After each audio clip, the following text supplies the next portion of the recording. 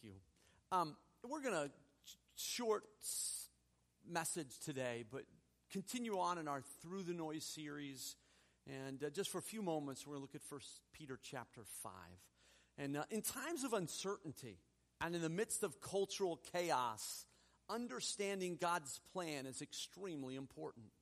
Peter was writing to a first century church that was experiencing exactly that, cultural chaos. In many ways, it appears we're experiencing some of the very same thing today. Values clashing between the culture at large and followers of Jesus. Often when values clash, followers of Jesus are labeled as hateful, when in fact, many times they're just living out what they see as the teachings of the God who loves them and who loves the world. Today we're going to spend a few moments talking about leaders in the church. The first part of this week applies more to me, it appears, than it does to you. But I think it's important for you to understand this. It's important for you to know what Peter is writing here. And I believe actually that it applies to every one of us in some capacity, because we all lead in places, whether it be in a church or in a home or work or whatever. We're leaders, and I think there's worth learning in this moment. So 1 Peter chapter 5, verse 1, and now a word to you who are elders in the churches. I too am an elder and a witness to the sufferings of Christ, and I too will share in his glory when he is revealed to the whole world. As a fellow elder, I appeal to you. Care for the flock that God has entrusted to you. Watch over it willingly, not grudgingly. Not for what you will get out of it, but because you are eager to serve God. Don't lord it over the people assigned to your care, but lead them by your own example. And when the great shepherd appears, you will receive a crown of never-ending glory and honor. In the same way, you who are younger must accept the authority of the elders, and all of you dress yourselves in humility as you relate to one another. For God opposes the proud, but gives grace to the humble. Peter begins with instructions for elders. Peter also speaks of himself as an elder, establishing common ground to the leaders and the elders in the churches of the provinces of Asia to which he is writing.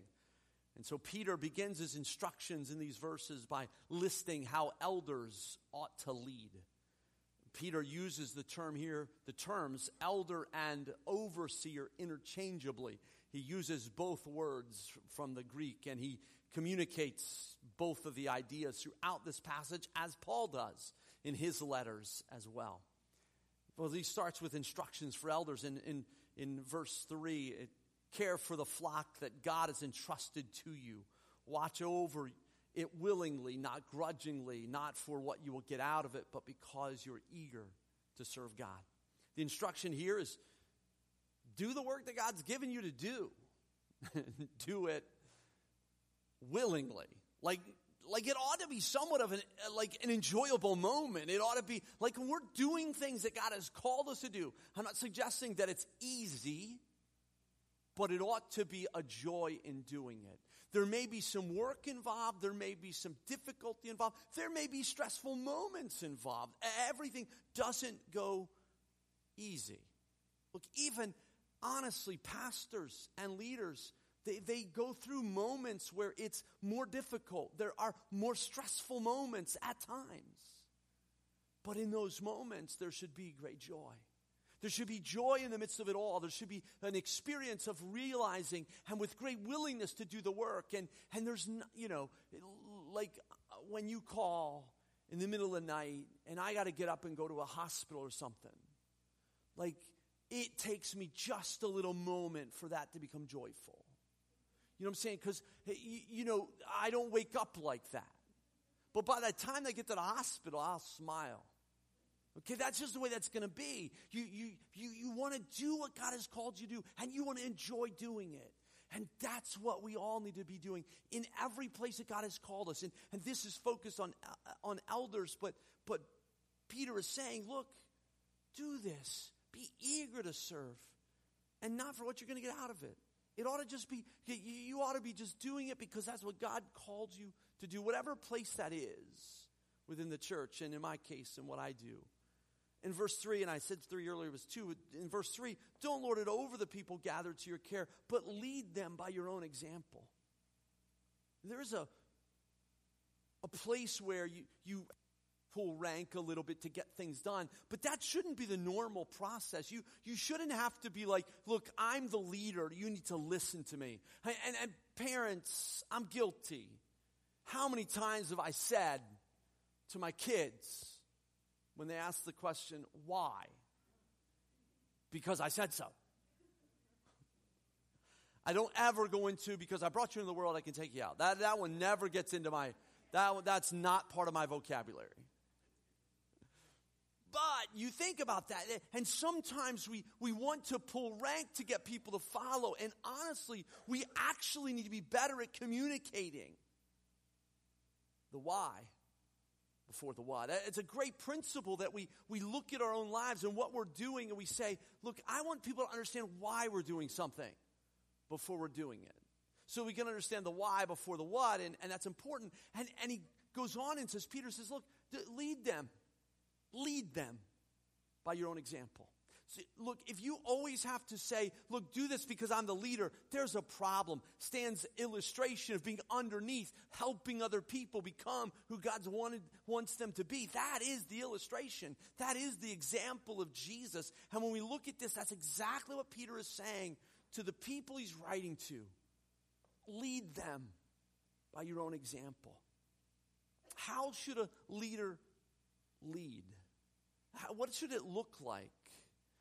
And Paul instructed the people of Corinth with this thought along the same lines. In 1 Corinthians 11:1, he says, and you should imitate me just as I imitate Christ. The example of the pastor or elder or leader is extremely important.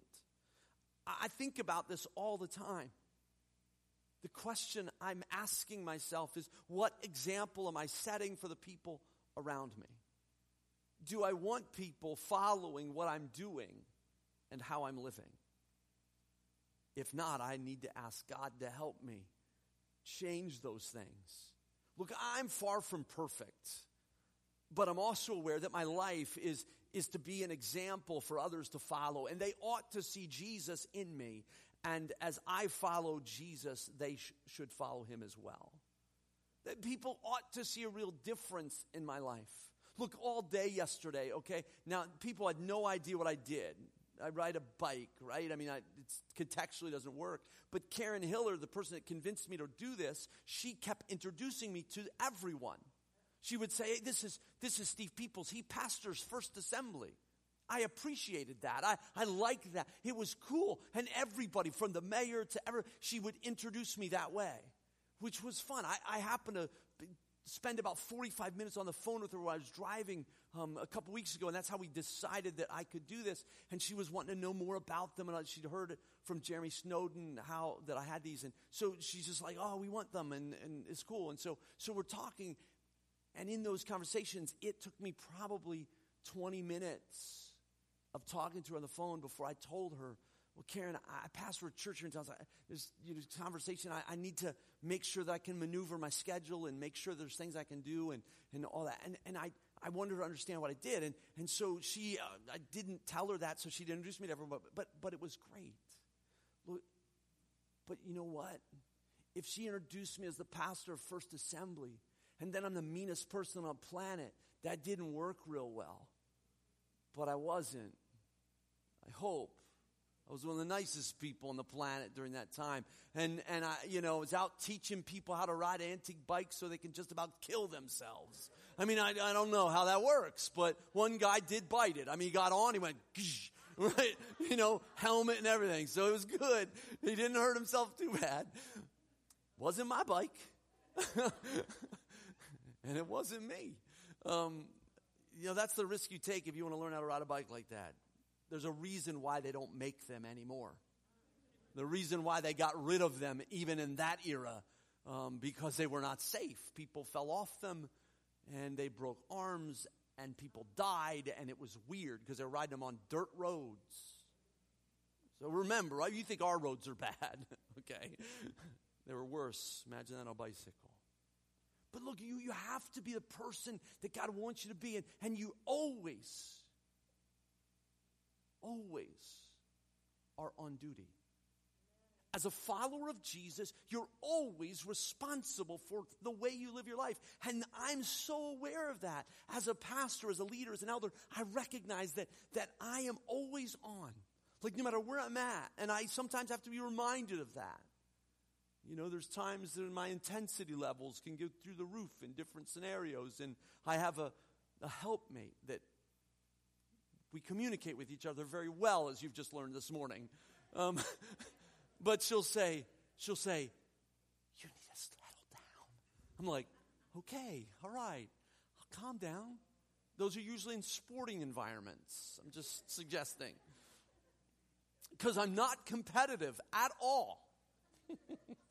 That was a lie, just in case you're wondering, which is not what pastors are supposed to do, but I just want to clarify quickly that was not true. Okay. All right, so it goes on and says, verse 4, and when the great shepherd appears, you will receive a crown of never-ending glory and honor. Look, he tells us earlier, do it not for what you're going to receive, but you are going to receive. So if you're faithful, if you do these things as an elder, as a leader, as a person who is helping oversee people, you're going to receive a crown of never-ending glory and honor.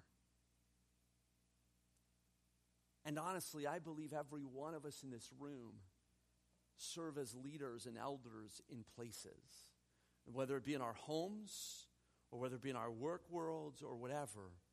I believe every person who leads, whether it's a classroom or a small group or whatever it is, your responsibility to take care of those that have entrusted to you is very important. And that's what Peter is saying. And then it goes on in the second kind of instruction that he gives here in these 5 verses, instruction to younger people. It says in the first part of verse 5, in the same way you who are younger must accept the authority of the elders. Now I have a confession to make to you. Look, I used to think that I was one of the younger. Okay? Well, like I first went into ministry, first time I had to speak to adults, I was scared to death. Right? Why? The pastor made me do it. He told me I had to. But I looked around the room, and I realized that every person I was speaking to had known Jesus longer than I had been alive. Okay, and I'm like, what am I doing here? These people know way more than I know. They should be speaking to me. And my favorite verse throughout my lifetime really has been Paul's instructions to Timothy. Don't let anyone look down on you because you're young, but set an example for the believers in speech and life and love and in purity. And when you think about that, when you recognize that verse, as a young person, you realize, I've got to set an example today because that's who I am. You know what? I've never forgotten that thought. But now I recognize there's other places in the scriptures where as I'm getting older, I can still hang on to that, and I have a responsibility to set an example for the believers. And we all do. We all have that responsibility. I have that responsibility. You have that responsibility. And those who are younger are going to accept the authority of the elders. And I kind of play with it now. And when I'm talking to teenagers and younger people, college students, whatever it is, I'll just look at them and go, I know. Gray hair, I'm old, sort of crazy. But just trust me on this one. I've been down this road a little bit. I can actually pull the gray hair card now and can kind of say, look, you can listen, trust me, I can help you here. And they'll actually be like, yeah, he admits who he is, so okay, well listen. And so we can go there. And so we just understand that younger people accept the authority of the elders, parents, leaders around you. Accept the authority of those around you. Don't blindly follow. If the elder is not living the previous verses of 1 Peter chapter 5, they're not an elder you should follow. You need to listen to them. You need to be respectful. But when Peter's looking at this, he's saying, look, if you're going to follow, this is what they ought to be doing. They ought to be doing these things. They ought to care. They ought to be showing you an example that's worth following and all those things. And look, no one's going to do this perfectly, okay? So there's got to be some grace given, but God is wanting elders to live lives that young people are willing to follow because there's enough there for them to follow.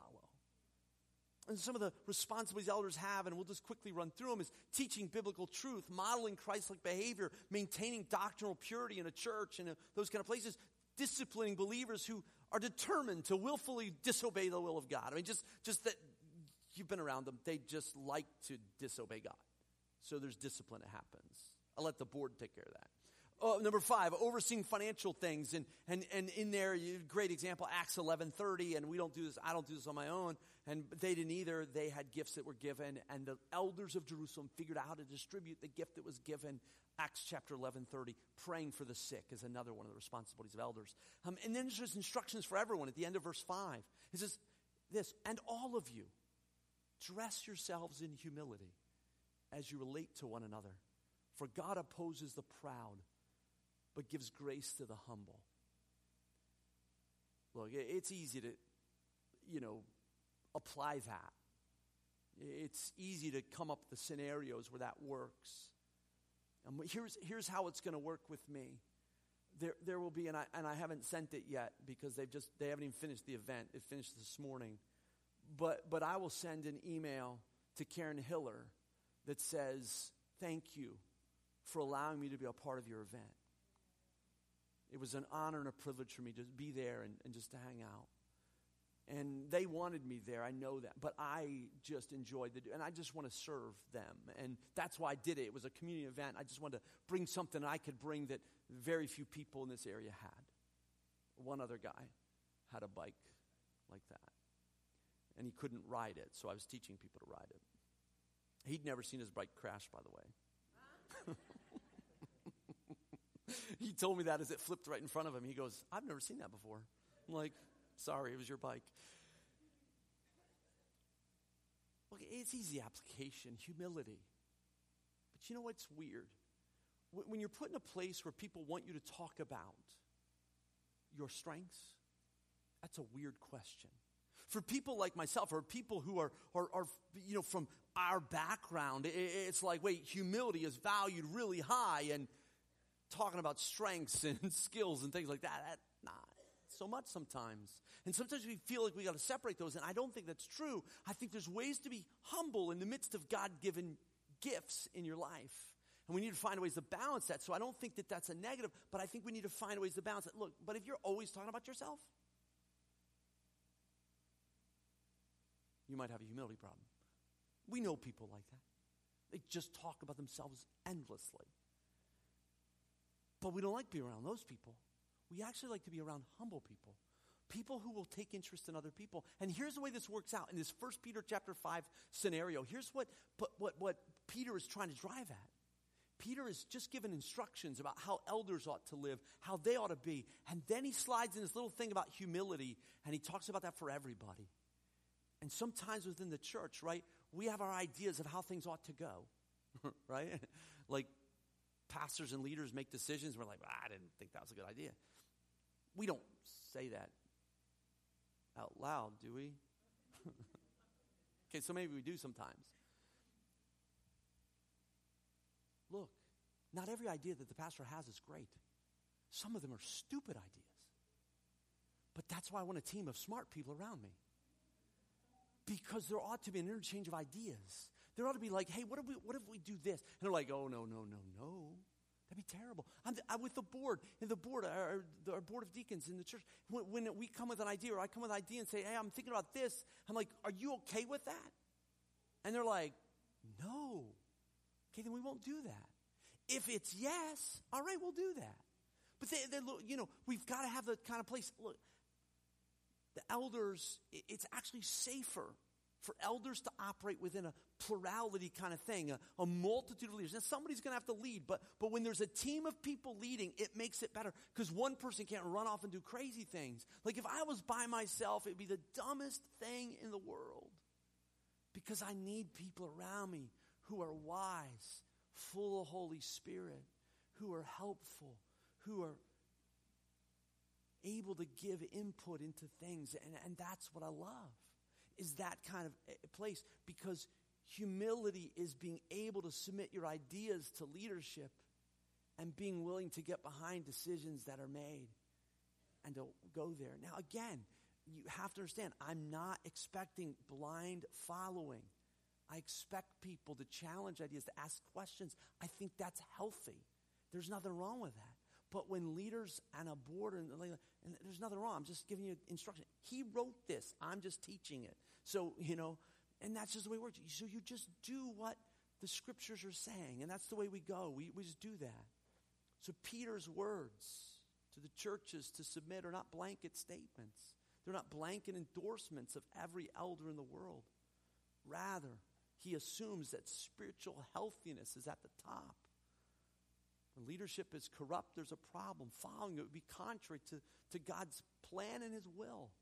We got to know that. And that's why Peter is listing out, and Paul lists other places, qualifications, and what you ought to see in your elder and elders and leaders. That's what you ought to see. So when you see elders and leaders who have some of the biblical qualifications and you see them, then you ought to follow them.